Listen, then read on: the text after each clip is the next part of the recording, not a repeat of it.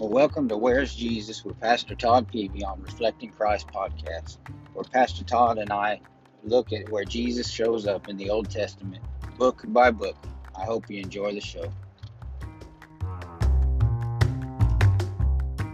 Start over. Just turn it off. Yeah, Lord willing, and we'll do. shut it off. Okay, so Joshua as a type and shadow of Christ. Of course, his name Yeshua. But his name before was Hosea, right? Or Hosea. Yeah. And then God changed it to Yeshua. Yeah. Joshua, which is in the Greek, Jesus. Right. Maybe I'm grasping at straws, but Moses coming before Joshua is almost the same as Christ coming after the law. Is it not? Well, yeah. I mean, it's easy to sure draw that. Right. You know, the biggest thing is the name. Yeah. With Joshua, is the very same name that the angel told Mary and Joseph, this is what you're going to name Yeshua. That God is salvation. Which was a pretty common name around that time anyway, wasn't it? Oh, very, very. I mean, you know, same reason David's a common name now. Well, everybody named David ultimately is named after King David. Yeah. And Joshua was a relatively, common name that really became well known after, after he was the leader of the people and led them into the promised land, I love how that is, and how Christ is the one who came and he's the one who leads us into the land, into salvation. Yeah, and the wilderness is done and we're in the promised land is sure a picture of Christ walking us. I mean, to this day, they sing about when I pass over that Jordan River, when I cross that Jordan. Right. And to this day, I mean, that's the river he led them over through. Yeah. And, we still see the River Jordan as a picture of the death. And we walk from this side into the promised land. Along those same lines in chapter 1, Joshua gives the order, or the Lord tells Joshua, ipso facto, to prepare for three days. In 3 days we're going to go across, but they gave a 3-day warning. Mm-hmm. And of course Jesus was in the grave 3 days before he ultimately stepped across. Sure. Or went across to take possession. Yeah. Yeah. What's the significance in the number 3 or 3 days? Well, again, that's, I mean, it's interesting to note. I mean, does it have, could it have meaning? It probably does. I mean, do we know for sure it does? No, we don't, because the scriptures don't say it. Right. Now, Jonah in the belly of the whale definitely has significance, a picture of the grave, because Jesus said it did. Right. Right. Just like he was 3 days, so the Son of Man's going to, but it's, it sure is a neat little, well, look at there kind of moment. Who's that guy that wrote that book about the significance of numbers? Not gematria, but you know who I'm talking about? Well, yeah. I heard you or Mason talk about one of those books. Yeah, there's a few that have come down through the years. Whether it's numerology, or there's some pretty good writing on it. Frankly, even Dr. Wilmington, in Wilmington's Bible Guide, does a pretty good job with numbers. Mm-hmm. I don't know. It's funny. Some people really catch them numbers. I'm not one that does. So it sometimes I probably tend to minimize numbers in my study, maybe a little bit more than I should. It's like everything else in study of Scripture. You got to really watch it. When you start seeing, when you start reading the Antichrist, name and fitting him to Hitler and all that kind of stuff, you're pushing it too far. But I mean, definitely numbers, have significance. Well, enough to the point to where we see a pattern. Yeah, but typically 3 is a number of creation. The Godhead and the invisible things of the Godhead are shown. The invisible things are shown. As far as a time but frame. A time frame. What does that really have to do? Jesus in the grave in those 3 days. I mean, he wasn't there 72 hours. Right. but part of a Friday, part of a Sunday, and all of a Saturday, and they're given 3 days here. And I mean, we obviously know why Jonah was in the whale 3 days. I mean, Jesus used it as a parable, right. And a definite type and shadow. Yeah, I get, I think as far into the numbers until I get to the point where I'm like, well, it's just the way the Lord wanted to do it. Yeah. But, can we say 2 is a number of witness? Well, it sure seems to be that way. Mm-hmm. 6 is obviously the number of man. Scriptures tell us that. 7 is obviously the number of perfection. Mm-hmm. 8 tends to be the number of a new creation. It's that next. Right. God doing something, next, new. 4 tends to be the number of the world. But, 70 obviously has significance. 120 has significance. 24 obviously has significance. We know that's representative. Because you can tie it right back to the priest. And then you read in Revelation later, you see it. Also here's 12. These 24 elders. 12, obviously, the apostles and the 12 tribes. And, there's things there, we need to notice. I'll tell you right now, from 30 years of studying Scripture, that I can pull, and I'm not talking about straining the text. You will pull out of Scripture 3s and 7s like nothing else. Mm-hmm. I don't know how many times I've been studying Scripture and go, well, look at here, it breaks here, these same, and I slap that number deal to print out an outline, and it's 1, 2, 3, 4, 5, 6, 7. Mm-hmm. And I ain't looking for it. Because, again, I'm not a person that looks for numbers. I don't. Brother Jim Everidge, our staff evangelist, is the best at it I've ever seen. I think a lot of it's just kind of how I'd call Brother Jim right now and ask him what's today, and he'll tell me. You ask me what today is, I have no clue. It's sometime in January, and it was cold this morning. Mm-hmm. I don't know. I honestly don't know what today is. Well, I think part of it's just kind of how we're wired, but it obviously it is significant. It's not. It's a good study to do. The problem with any good study to do is it's a pendulum, and you have to stay in balance with it. Right. And it's kind of like, well, there's the letters have got significance. No, there's some alphabets and some languages. Letters have number significance. You see that sometimes with Hebrew. Right. You don't see that in English. You don't see that in Greek. Right. And so you can't make it, what God just lets be happenstance into great meaning. But there's obviously meaning within 3. I'll guarantee. Yeah. Let's talk about Rahab. And the fact that she shows up in lineage. Oh yeah. Of the Lord obviously. Jesus. And what I think of is the grace and her faith in God, the one true God. Sure. And not knowing anything else, and then using a red thread and all that. Not Spurgeon. Criswell, he preached that message at New Year's Eve or whatever he did. That he preached through the whole Bible. He called it the scarlet thread that runs through the Bible. Mm-hmm. And I always thought, well, there it is, tied right there to Rahab. It's that the reality of the blood. She's one of 4 women that's mentioned in the line and lineage of Jesus in Matthew. Right. And in fact, I guess the first one, now that my mind rolls without just working through it. No, Tamar. But she one of 4. Yeah. No, Tamar's not listed. Bathsheba, Rahab, Ruth, and Mary. Or is it 5? Okay, now you got me on a podcast looking at my Bible.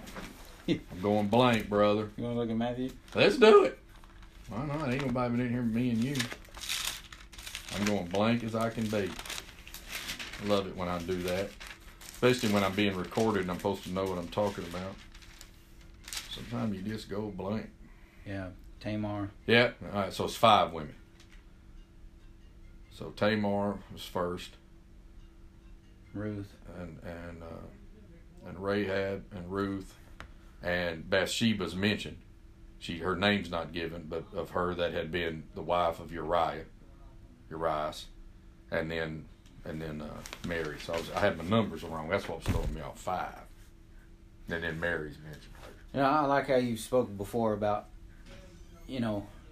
some people might get on their high horse and think, I mean, this is the God of the universe, the one who's come to save us. This is Jesus. But you find somebody like Rahab in his lineage. Well, look at all of them.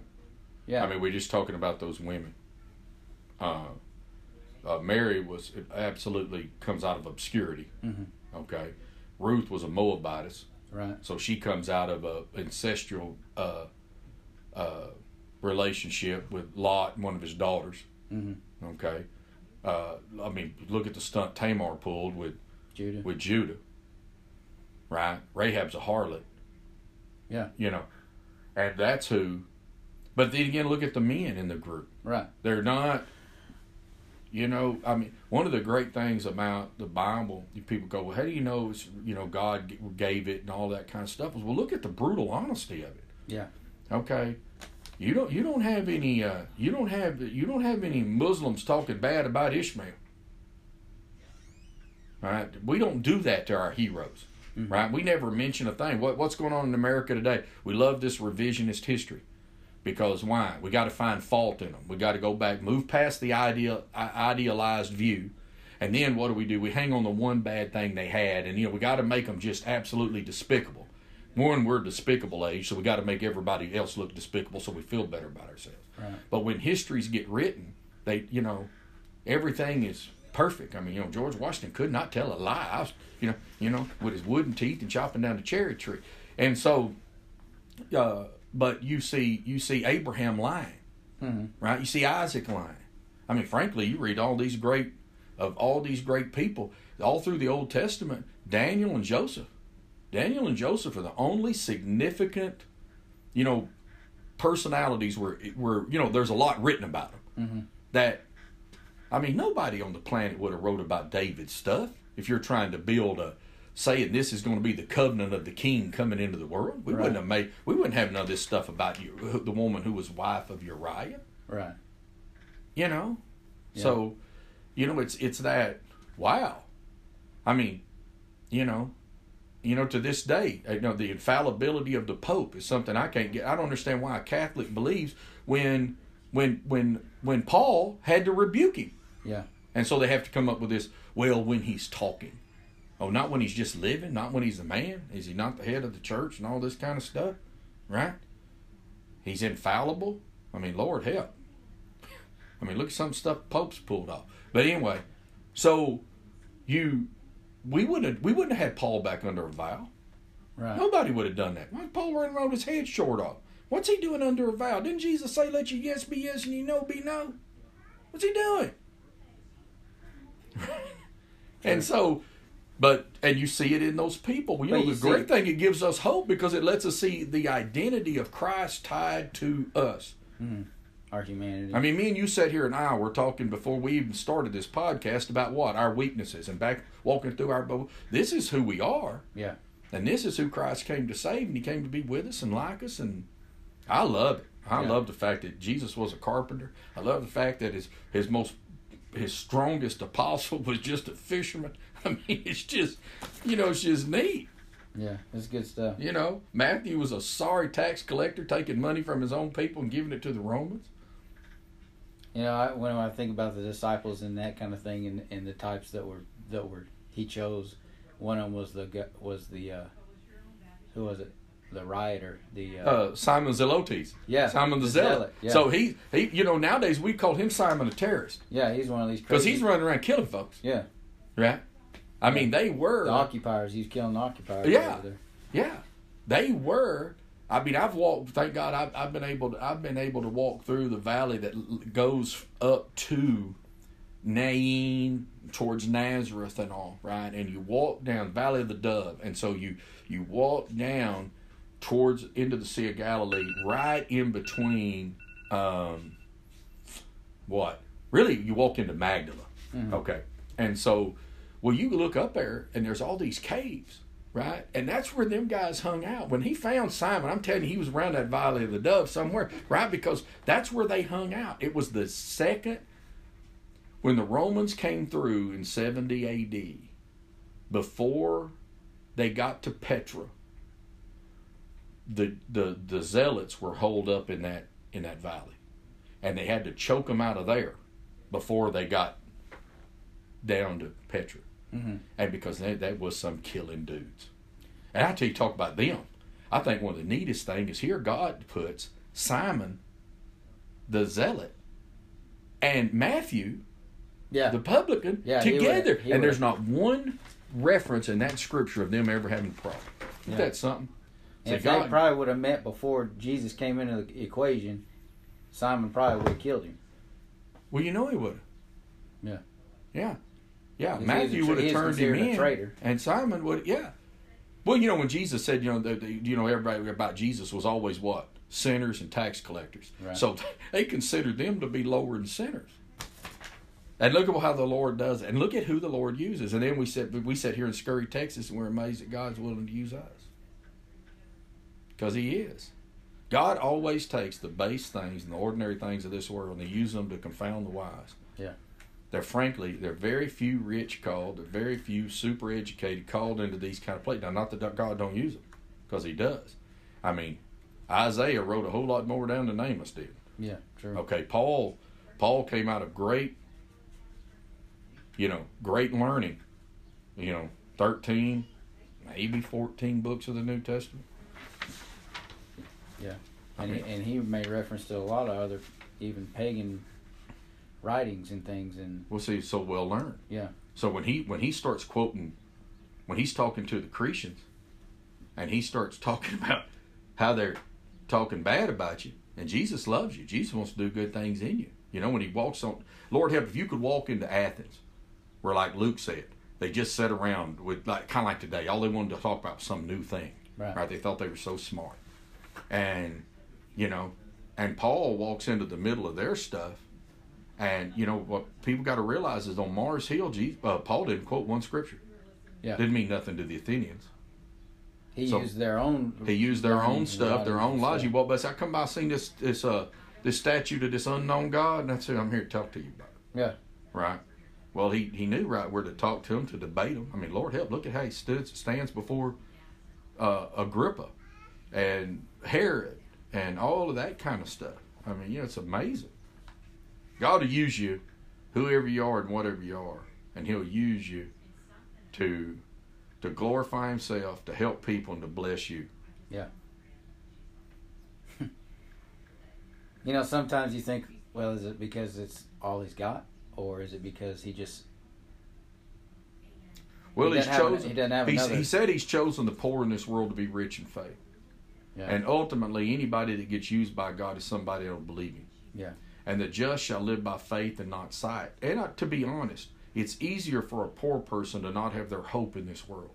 A rich person, it's very easy for them to have their hope in this world, because they always think that money can get it. The money can get happiness. That's why the rest of the world's all trying to become Americanized. It ain't got nothing to do with our ideology. It's got to do with our affluence. Mm-hmm. Because what do you see? If I could get that money, I'd be happy. If I could get a house, right? What do we know? I mean, we're on more antidepressants than anybody on the planet. Right. Well, why? Basically, we live in an affluent society, and we realize my car didn't make me happy. My car gave me a headache. Right. Because now I got a payment. Now I got to pay insurance on it. Now it's getting old. My wife's going to leave me because she don't like the car she's got. Well, in Haiti, nobody's wife leaves them because of what car they don't have. Right. Right. I don't have a car. Because, they don't have one. Well, it's not nice enough. The house isn't this isn't that. My kids got to have these certain kind of shoes. We work ourselves to death trying to buy our kids $500 pairs of blue jeans. Right. My daddy didn't spend $500 on all the blue jeans I ever wore in my life. Right. But we got to have that to be happy. Well, we realize it doesn't make us happy. And we watch the rock star, and we go, man, they got everything in life. And then the rock star kills himself at the end, and we go, oh, he was depressed. Why was he depressed? Because he had everything in this world. He came to the end of it like Ecclesiastes and said, it's all vanity. But he didn't know enough to turn to God. At least Solomon knew, because his wisdom never left him. You know what? Here's the chief end of man: fear God and keep His commandments. Yeah. And life makes sense. Yeah. Anyway, I don't know how we got to there from Rahab. Well, let's move on. When I did a word study on this word dispossess, it was one of those times. So God dispossesses the inhabitants of the land and gives it, runs them out, gives it to the Jews. Come in. Gives it to the Jews. I just put that in there because when I did a word study on that word one time, I had the Holy Spirit rock me so hard. Because it was what He did to the Lord Jesus. Well, yeah, you see it for us. Yeah, and you see Christ. You see Christ emptying Himself, and you see the Father made Him become sin. Yeah. Right. Who knew no sin. Well, it was when I read the definition. And it has to do with a tenant, somebody who rightfully lives there because they earn or they pay their way to be there, right? Christ didn't pay His way to be in the presence of... It's who He is. Who He is, right. But it was the same... It was the same... He had the right to be there, yet He was dispossessed so that we could go in and inhabit. The righteousness of Christ in Him, of course. And... well, it's that whole idea. He became sin. The Canaanites, God was making promises to the patriarchs. What did He say? He said the sin of the Canaanites is not full. Right? So the children of Israel were in bondage while those Canaanites were making their choices in this world. And then you see them removed. Right? That's what you mean. Yeah, their sin was not full, but then there comes a time where it's in judgment. And they're removed. And what did Christ do? He became sin for us. He literally became sin for us, that we might become the righteousness of God in Him. And it all begins with the kenosis of the Christ. It all begins with His emptying. Yeah. And He removed Himself, and the Father removed Him, as it were, as the judge. You see that picture of one is judging sin, the other is judging sin in himself. Right? And He's separated. Eli, Eli, lama sabachthani. My God, why? Right? And so, why has Thou forsaken me? So, but why? Because He's become sin. And He's moved out of the way. What do? We become the righteousness of Christ in Him. I mean, we don't want to press the text, but there's a big picture of it there. In that idea of dispossession. Yeah. Christ rightfully did not deserve to die. He was not born under sin, so there's no original sin. He committed no sin. So here is an Adam. Paul calls him the last Adam. Here is an Adam who is not under the curse of death. If you willfully sin against me, you're going to die. So you have to realize there's nothing killed Christ but Christ, because Christ yielded His Spirit. In fact, you say, no, He bled out. No, He didn't, because even people that crucified people all the time were amazed that He was already dead. Right? When they come to break the legs of Him so that they couldn't live through the night, well, or till be on the cross at sundown. Well, what? The guy walks up, well, he's already dead. Right? If the Roman executioner was anything, he was pretty good at knowing who's dead and who ain't. Yeah. Okay, well, why? Because he yielded his life. Why? Because only God could do it. The reality was because he didn't deserve death. Death is not the reality of being human. It's the reality of being a sinner. Right. Now here's one who becomes sacrifice. He who knew no sin, right? The Father made. In fact, what Paul said was he who knew no sin didn't just become sin. It said the Father made him to become sin. I think it has within it this idea of one is dispossessed so that we can come in. Of course, we come in through Christ. Right. Christ is at the same time, He's the judge and He's the lamb. Right. He's the door and He's the good shepherd of the sheep. He's both. So a lot of that's just within the capacity of Christ. He's the judge and He's the payment. Right. Well, moving on in the next chapter, God exalts Joshua in the presence of the people, and of course this made me think of what Paul writes. how Christ was humbled or humbled himself. Yeah. Philippians 2. All the way to 5 the 11. point, to the bottom. Yeah, that's my favorite passage of Scripture. Yeah. He made him. Yeah, and there it is. Because and then he exalts him. And then he exalts gives him a name super above exalted. every name. Yeah, wherefore God hath highly exalted. There's a neat play in them words right there. Highly and exalted. Super. Because it's super. Exalted. Right. Yeah. Because more than exalted. Well, how are you more than exalted? I think it is the resurrection and the ascension. I think it's the twofold picture, but it's where you see the Father stepping in. So, could it be? How can you exalt something that's already exalted? Could it be? Well, it says that who is it? Is it John that writes that? Who is it that ascended only, but he who first descended? Yes. But he didn't just descend to earth; he descended into the grave, as it were. And then he didn't just ascend to preach back. to be preaching to the souls that were captive in Hades. Right. He didn't just ascend back to being alive. Resurrection. He ascended. But he ascended all the way to the right hand. Right. Now, I think it is, and most scholars, any conservative scholar sees in highly exalted because literally the Greek words there means super exalted. Super exalted. Is how we would say it today if me and you were just translating it straight out. Is it kind of the same thing as when the Hebrews write something 3 times? It's just that we can't emphasize it too. Well, you can't emphasize it enough. Yeah. Right. And I think that's what you see in that, because you see the full acceptance of what Christ did and what the Father did. When he resurrected him, let's say he righted the wrong of death having a hold of Christ, touching him, because Christ, only because he was willing, became the payment for sin. Mm-hmm. Okay. But it wasn't, it is a judge, as the Father sets in judgment. Well, what's right? Well, Christ knew no sin. He was willing to become sin, but he knew no sin. And then, in full acceptance of what Christ did, where does he bring him? He sits at the Father's right hand, right, the favored position. And so, you see the full acceptance of what Christ did as we consider the justice of God.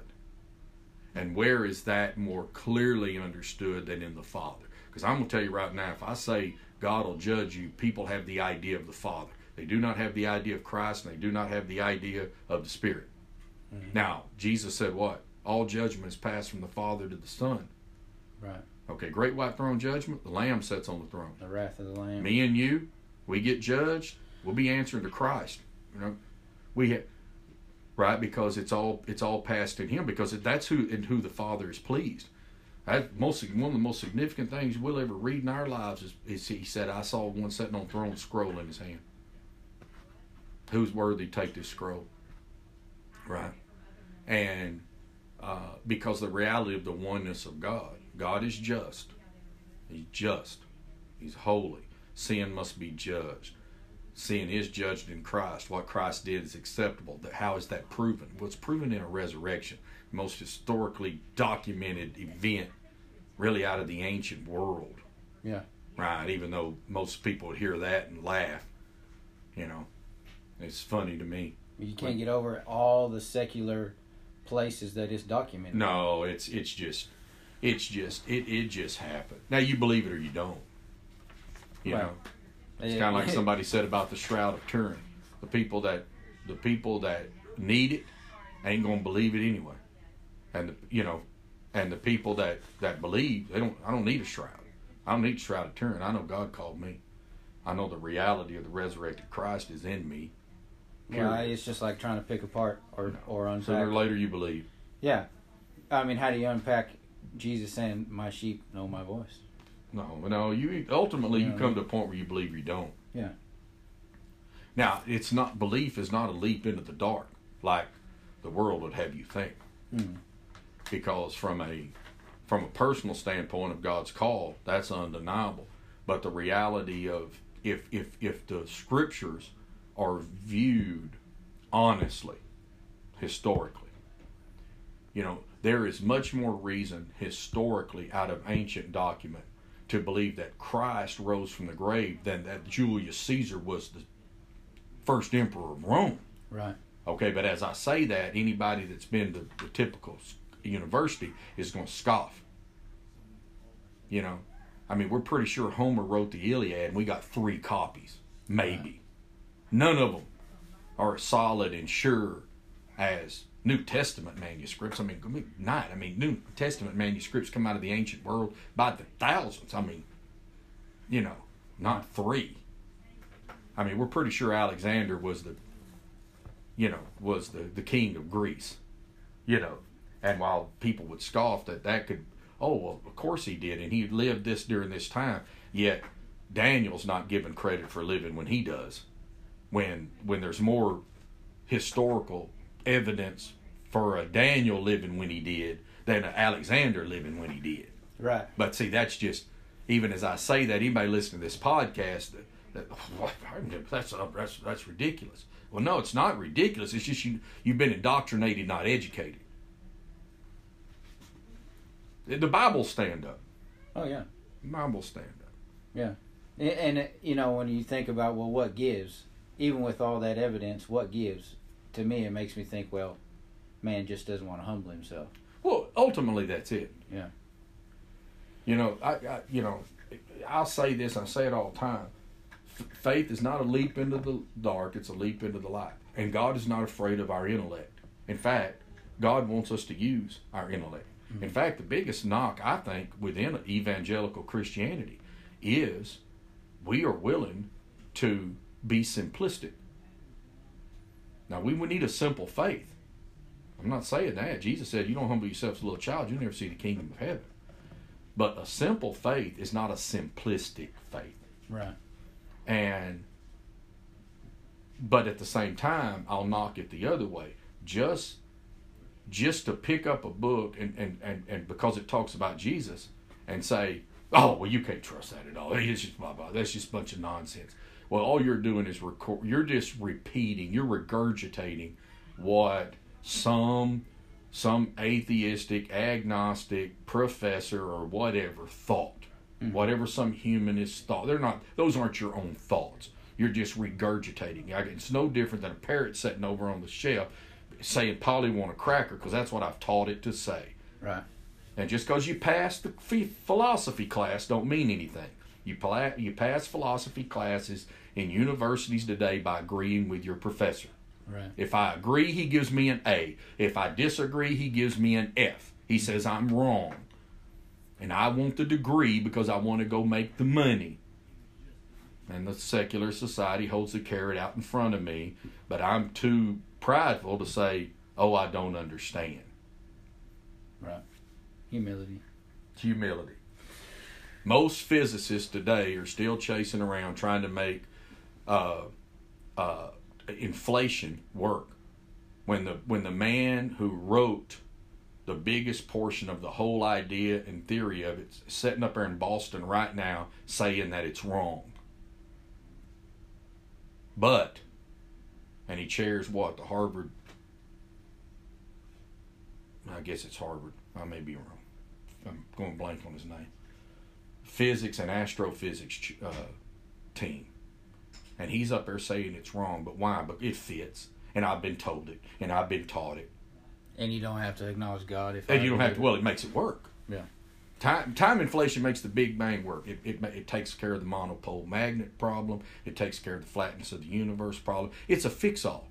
It's just a fix-all. It's a big old whitewash program about that exact thing you're talking about. So it's a big whitewash. You're trying to make it all work. You know, but if I said right now dark matter doesn't exist in the universe, every physicist on the planet starts laughing at me.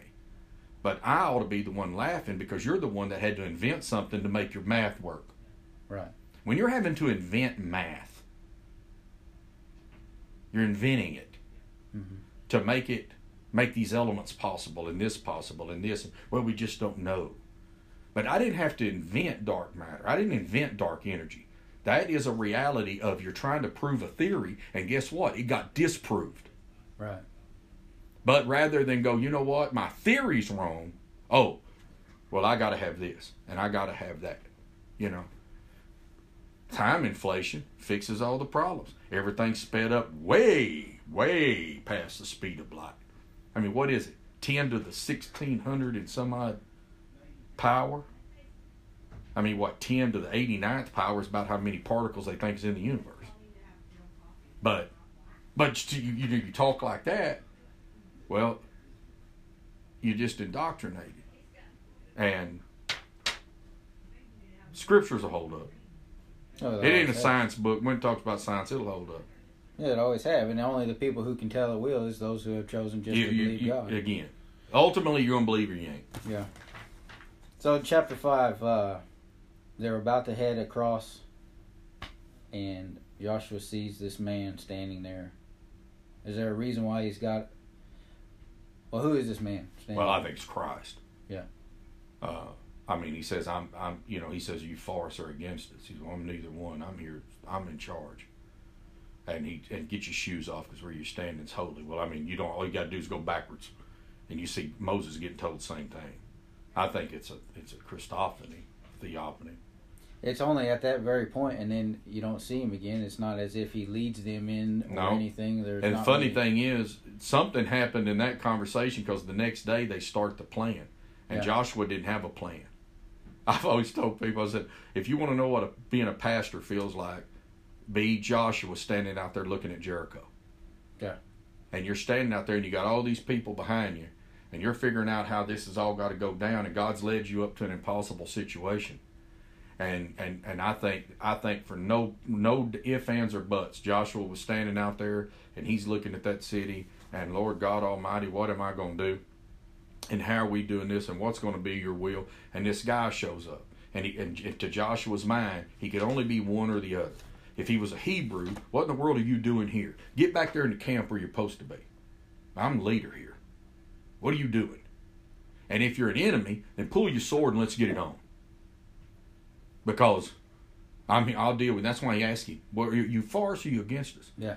And that's why when the Lord, at first when you read it, I'm not either one. Well, is God not for him? Well, what he's not is I'm not subject to you, Joshua. Yeah. I'm here as the leader. You think you're the leader out here? I'm the captain of the Lord's host. And the next thing you know, Joshua's worshiping the Lord. And the next thing he's got is this crazy plan of marching around. Right. Because Joshua walks into chapter 6 and he starts telling them what we're going to do. Well, where did that egg get hatched at? Yeah. Right. And God told them plainly, I'm taking this first city so y'all know it's me. So that you know it's me. Because, you walk in there and you start running people out, what happens, brother? We start thinking it's us. Me and you start walking into a bar and people start running from us, we're going to start thinking we some bad boys. Right. Well, if we can't see it, but they all see a big, God sends an angel to stand behind us, they might be running from us. And that's what God did not want the children of Israel thinking that it was them. That's why he told them don't touch none of that treasure. Of course, we know what happened at Ai and all that out of it. But so we jump ahead a little ways, and Joshua starts setting up these cities of refuge, and to me that looks like a picture of Christ. Well, it could be a place to run to, wouldn't it? Yeah. And I thought that wasn't my original thought, but I actually looked up and Schofield had made a note about it and said it looked like that. Yeah. But anyway, is it a picture? Boy, isn't it? Who's our refuge? Scripture always obviously teaches that he's our refuge when we're guilty.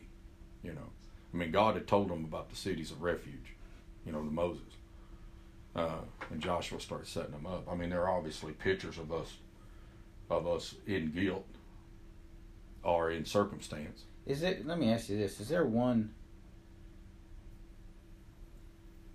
after we're washed in the blood, we're holy, right? Mm-hmm. In spirit. But is there in spirit. But is there a dimension where we are always guilty? Our flesh. And our flesh is not redeemed yet. It's obviously going to be glorified. And then at that point. Then it's done. Then there is no more guilt. Now, me and you sitting right here, we're right. You know what I'm trying to say? Yeah, I'm with you. I think there is in the reality of time, as time is existing right now, as you and I exist in time. Right. Not as you and I exist seated together in heavenly places in Christ, where we're already not only justified, but what does the Bible say? We're also glorified. Right. Okay, so it's already occurred in the timelessness of God. But as me and you sit here in time right now, we are in that very reality that Paul's talking about in Romans 7. We have this law of the Spirit in us. We have the law of the flesh in us. Yeah. My flesh has to be changed. Right? We shall not all sleep, but we shall all be changed. Why? Because this mortal must put on immortality, and this corruptible must put on incorruption. Why? Because God has saved me. God has saved me. So ultimately, my flesh is going to fall in line with the plan of Christ. If I'm in the grave, I'm going to rise. If I'm in the oceans, I'm coming out. If I'm wherever, and if I'm sitting here and God raptures us, then He's going to glorify that flesh. It's never going to go into sleep, death, but it is going to be changed. It is subject to sin. The corruptible things are subject to sin, and so we have this fight. We have this law. So our flesh is obviously not yet glorified. Our spirits are obviously already justified. We'll never be more saved. Mm-hmm. Of course, me being a trichotomist, that's where I see the battle. And the battle now is not, it's to make the flesh be subject. And we make this flesh be subject by the realities of our mind. So we're not conformed to the likeness of this world, but we're transformed into the image of Christ. By the what? Because of the fact we're justified, but by the renewing of our mind. Mm-hmm. So, justified, being sanctified, one day needing to be glorified, is the reality that me and you live right now in time. Right. And the question is not the spirit, and the question is not the flesh. The question is the mind. And how sanctified the mind gets is going to be whether or not we walk in the law of the Spirit or we walk in the law of the flesh. It's just two. If two fights one, two wins. And if my spirit and my mind are lined up together, then my flesh is going to lose. And if my mind and my flesh are lined up together, then my spirit's going to lose. It's not that it's not justified. It's just who's going to be Lord of my life. Right. What's going to be Lord of my life? Either Christ, spirit and mind together. Really, how close is the spirit and the mind? Well, I mean, only the Word of God can separate them, right? Yeah. The Word of God's like a sharp sword, can even separate spirit from soul. Well, but why? They are supposed to work like that. Well, in a redeemed person, that's how it ought to be. My spirit and my mind ought to be completely dominating my flesh. Paul talked about this, my flesh being crucified, right? What did he say? He said, I have to beat my body into submission. Was he walking around talking? But he said, was he walking around hitting himself? No. Discipline. He's forcing the flesh. And I mean, we see this in every day, in the reality of any discipline. My flesh, when I'm running, doesn't want to run, which I don't run. Let's say when I'm walking on the treadmill. What? I want to quit after 100 yards. My flesh is tired. My legs hurt. I'm having to breathe hard. My flesh is saying, let's quit. And I go to work. I bend over. I don't want to do this. What I have to do, I have to make myself. Right. Will? What? Choice. Volition. And there's the... and that is a reality. Your flesh will not. Carnal mind's at odds with God's. It's not subject to God, neither indeed can be. So the carnal realities, the fleshly realities, are not going to ever walk in line with God. Yeah, if we are hidden in Christ, which, I mean, you can see, it looks almost the same as what Joshua sets up as these cities of refuge, where the guilty have to be there. We are in Christ. But outside of Christ, we would be guilty. Anybody who's outside of it. That's right. Outside of Christ, we would be. And the reason why, what does Jesus say in John 3? He said that condemnation is already resting Well, it's already over on the you. head. It's already on It's you. already been determined. No, it's not that you're condemnable. Yeah. That you are condemned. It's already. No, it's already there. This is, he said, condemnation. Right. Men love darkness rather than light because their deeds are evil. Yeah. Because it's not, oh, you'll be condemned. We say, oh, you'll be condemned. Oh, go to hell one day. I said, you're already condemned. Frankly, we were condemned. We were born under sin, conceived in sin. Yeah. It's the same argument when somebody says, well, don't judge me. Well, I'm sorry, you're already judged. It's already been passed. It's already passed. Yeah. You know, well, you can't judge me. Well, no, I can. Because I'm doing it. Right? And, you know, in fact, Jesus said, judge not lest you be judged. He's talking about the manner in which we judge. Mm-hmm. Take the beam out of your own eye before you pull for the splinter in your own. Then you will see clearly to get the splinter out of your brother's eye. It's so much of our attitude. It's so much of our mercy. It's so much of our deal. But the reality is, a right is a right, and a wrong is a wrong. Mm-hmm. You come in here and slap a child, you're a child abuser. Mm-hmm. I'm not going to say, oh, I guess I should understand your situation better. You know. Yeah.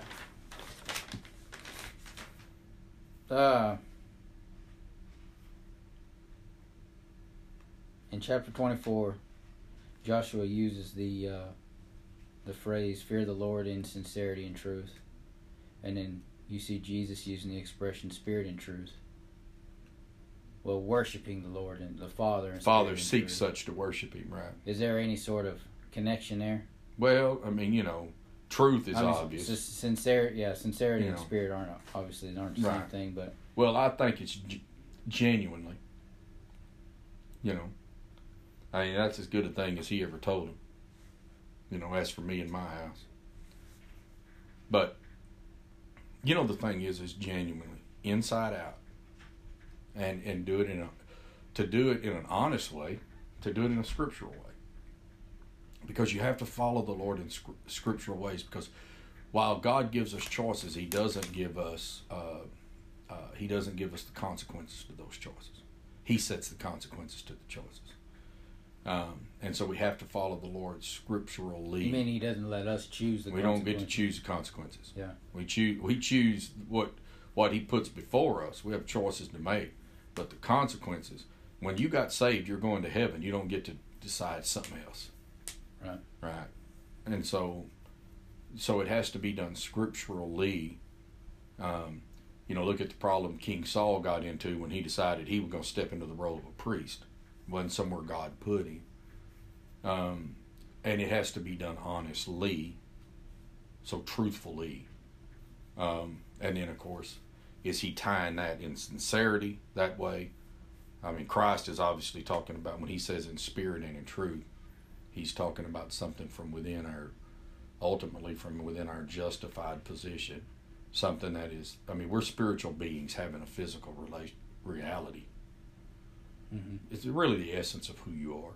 I don't necessarily think it's connected, but it kind of stuck out at me, you know. Well, the statements are the same in the sense of that's how we need to be. You know, serve the Lord genuinely, honestly. Same thing is true today in worship. Mm-hmm. Worshiping the Lord genuinely, honestly, scripturally. We don't get to decide.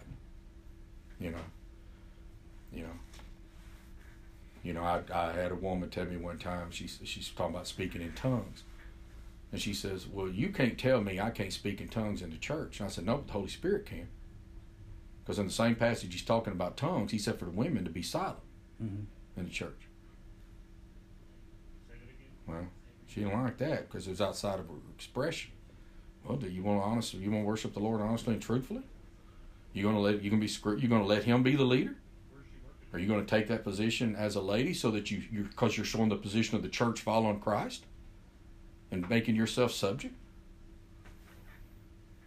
So it all, it's like I got to worship with a hat on my head.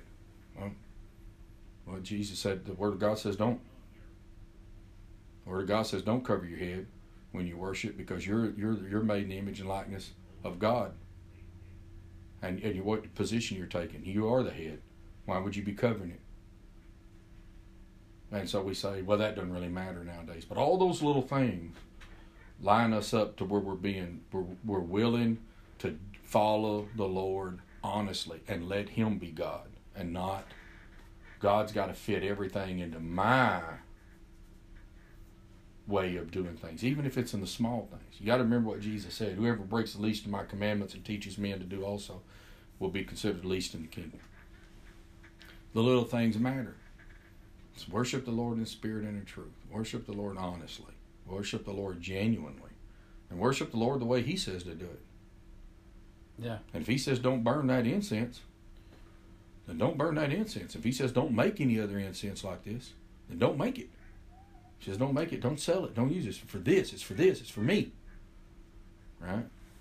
And you know, well, you got, who was it? Aaron's boys run along there, burning this strange fire. It looks spiritual. Look, they've not even had good hearts about it. God killed them.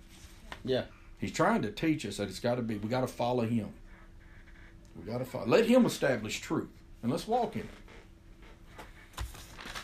Well, you got anything else about Joshua? Not a thing, brother. Not a thing. He is one of my favorite Bible characters, though. Yeah. I mean, he just really is.